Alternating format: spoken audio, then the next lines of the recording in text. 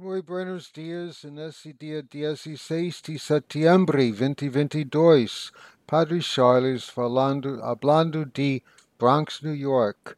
Hoy me gustaría de reflexionar sobre la fiesta de San Cipriano que acontece no calendário da igreja hoy.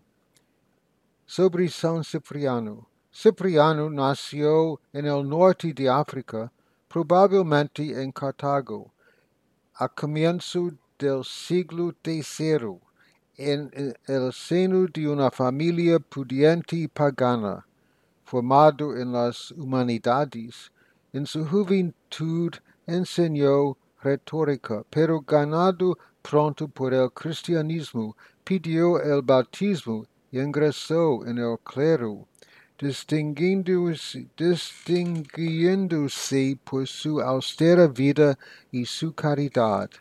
Entre los años 248 y 249 fue elegido obispo. En el año 250, con motivo de la persecución de Decio, el intrépido obispo se vio obligado a permanecer escondido cerca de la ciudad, que se leían en las catacumbas y las iglesias. El año siguiente, imperando una relativa paz, pudo volver a su diócesis, iniciando para la Iglesia de Cartago un período de esplendor. En el año 257, durante la persecución de Valeriano, Cipriano fue llevado ante el procónsul, invitado a apostatar, negar a su fe cristiana.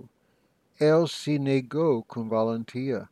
Fue condenado a muerte, cumpliéndose la sentencia en el día 14 de septiembre en el año 258. San Jerónimo señala que su martirio ocurrió el mismo día, aunque no del mismo año, que el del Papa Cornelio, quien murió en el desierto de Civitavecchia en el año 253, con el cual San Cipriano mantuvo una relación epistolar frecuente. Ambos están ahora unidos en una misma fecha. En el día de hoy celebramos San Cornelio y San Cipriano hoy. A San Cipriano se lo llama apóstol y maestro de la romanidad por su amor a la iglesia y el vicario de Cristo. Algunas frases de San Cipriano. Primero, él dice: no va a dejar nada estar durmiendo en sus baúls, aquello que podría aprovechar en favor de los pobres. Una segunda frase de él: el Señor nos enseñó a orar no solamente con palabras, pero también con obras. Él mismo rezaba frecuentemente y nos mostró por el ejemplo aquello que debemos nos también hacer. Marcos capítulo 1. De madrugada, cuando todavía estaba muy oscuro, Jesús se levantó, salió, se fue a un lugar solitario. Allí se puso a orar.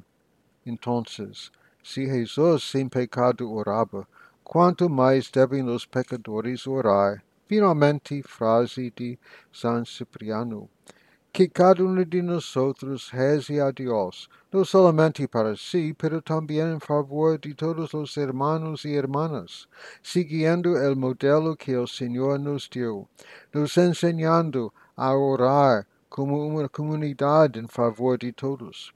Cuando el Señor nos ve humildes, unidos y perfeccionados a través de nuestros sufrimientos, Él mismo va a nos salvar de las manos de nuestros enemigos.